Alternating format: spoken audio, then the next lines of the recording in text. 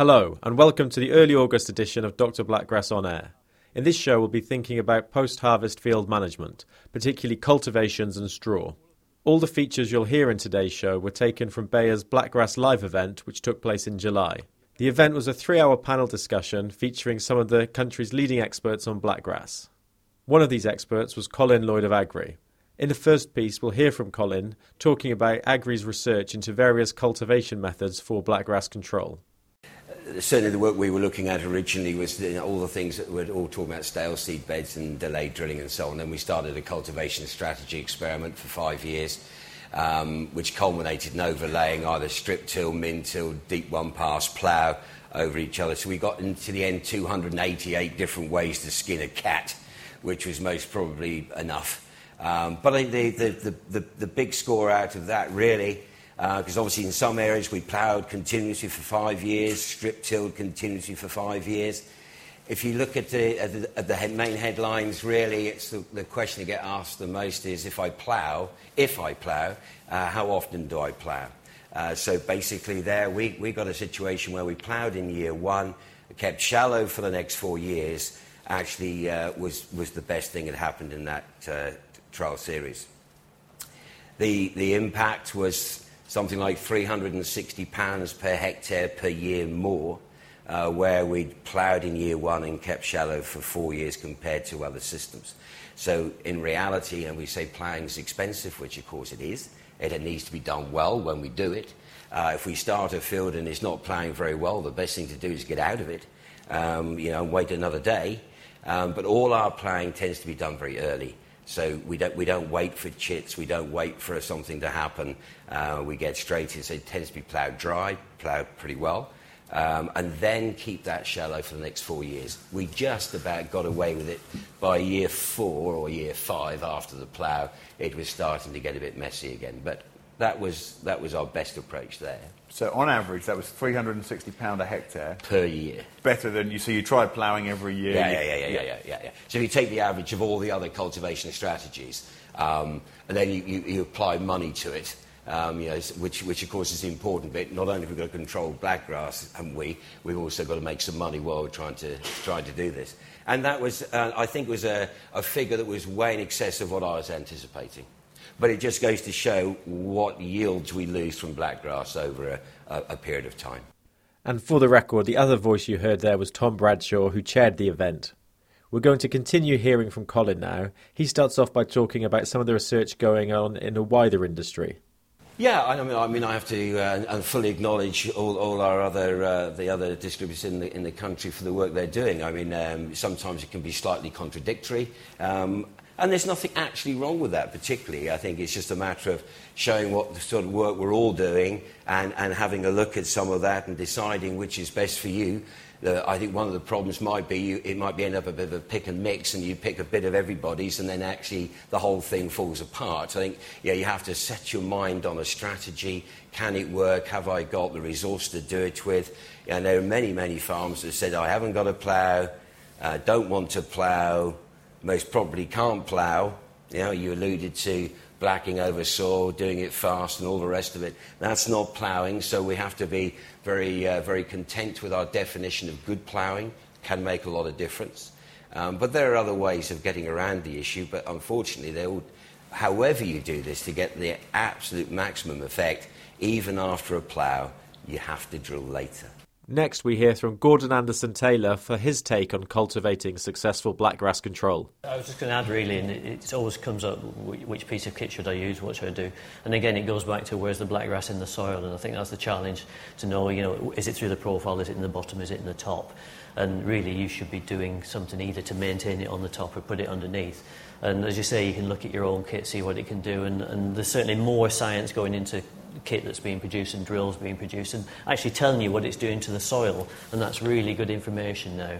It's not just a question of blacking over anymore, but knowing where the seed is key. And we talk about pressing the reset button, and when do you press the reset button after you've ploughed? And I've known some people press it too quickly and suddenly they brought up a worse situation than they thought they were getting out of. So it really is knowing where the blackgrass is and how much is there and is it dead yet.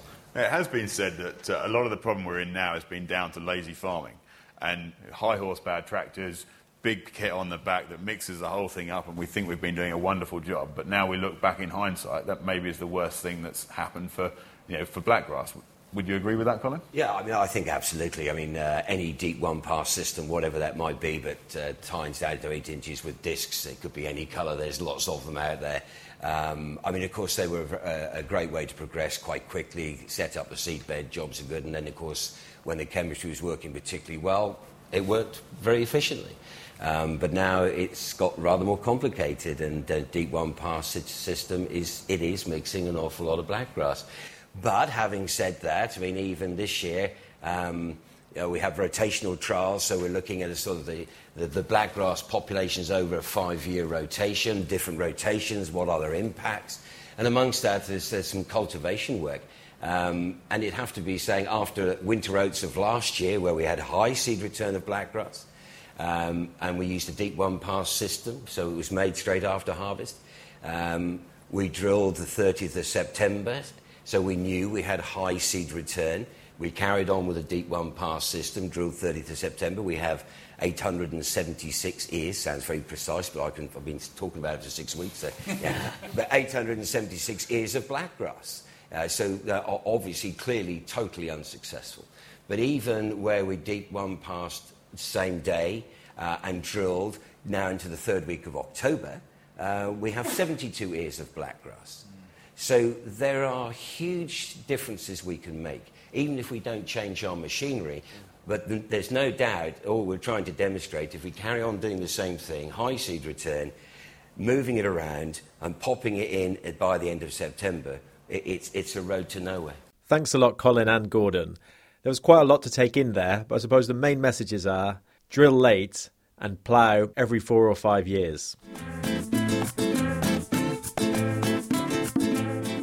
Straw can be quite problematic come harvest. If it's not chopped and incorporated on farm, then it needs to go somewhere else.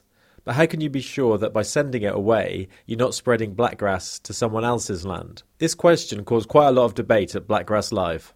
Answering the question first of all is Andrew Cotton, independent agronomist, and then you'll hear from Dr. Richard Hull of Rothamsted.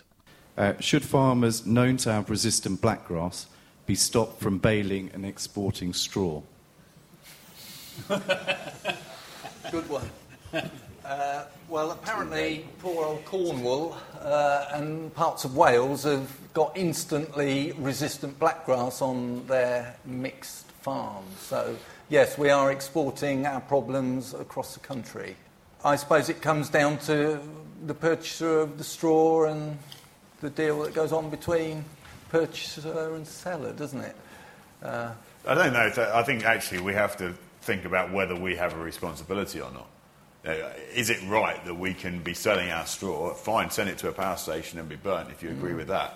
But should we have the responsibility that we will not sell straw with blackgrass in it to livestock farmers? Yeah. I think that's a fair question. It is. Probably we know how big a problem it can cause, and we should probably be taking the answer actually. No, it's not fair to be doing that. I think an allied question to that is those with straw who use it as bedding and it's got blackgrass in it, how long should that manure be stored before it's spread on the field? And one of the problems we have with that is that the RPA rules are that your muck heap can't stay there more than a certain... 12 months. Yeah. And I think that's a problem, because I think it should be there for at least that length of time. And probably if blackgrass grows out the top of it, it ought to be sprayed off. Should we be composting that manure to make sure that we've got no viable seeds in it? I don't know whether you've done any work on that, Richard. Well, we haven't. I mean, there's a few of us at Rothamsted that have been talking about sort of seed coming through anaerobic digesters, these sorts of things. I've done a little bit of work at Rothamsted. Blackgrass will go through ruminants and it will go through sort of a cow system and come out the other end. So there's been some work that they've done in Germany that have shown that. So it is a viable way for seed to get from one place to another. I did some work on silage, and that was with maize, and that was with mature blackgrass seed. So if you cut it early and then silaged it. So this was almost the worst case scenario. So very mature blackgrass seed, best stuff for silage, admittedly maize, none of the stuff was viable, none of the stuff grew. So if you do it properly, silage, great. But manuring, that you are going to increase your risk. So on our long-term experiment at Rothamsted, we have a whole strip which gets farmyard manure. We used to make our own, blackgrass-free. Now we get that manure in from elsewhere. There's blackgrass seed coming on one of our classicals. With the AD, so there is a risk there. There is a risk of it coming through that. So with the AD, we're saying it would have been clamped in a silage clamp for however long through the year. It's then supposed to be in vessel for 28 days or something. I don't know if anyone's got an AD plant here, but I think that's how long it takes to get through the vessel. I think that there is AD plants, and the time that the seed goes through the system depends on the AD plant. So I think there's some of them that go through very quickly. I was talking to a farmer at a meeting February time, never had any blackgrass, put a load of slurry from an AD plant, digestate from an AD plant on his farm, full blackgrass across his whole land.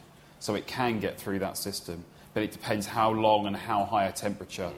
And I think we probably need to do some work on it as more and more farmers are going down that route. I suggest that's some incredibly important work, isn't it? Because it's very tempting when you're offered the digestate, you look at the analysis of it and you sort of think, it's rocket fuel on paper. Yeah.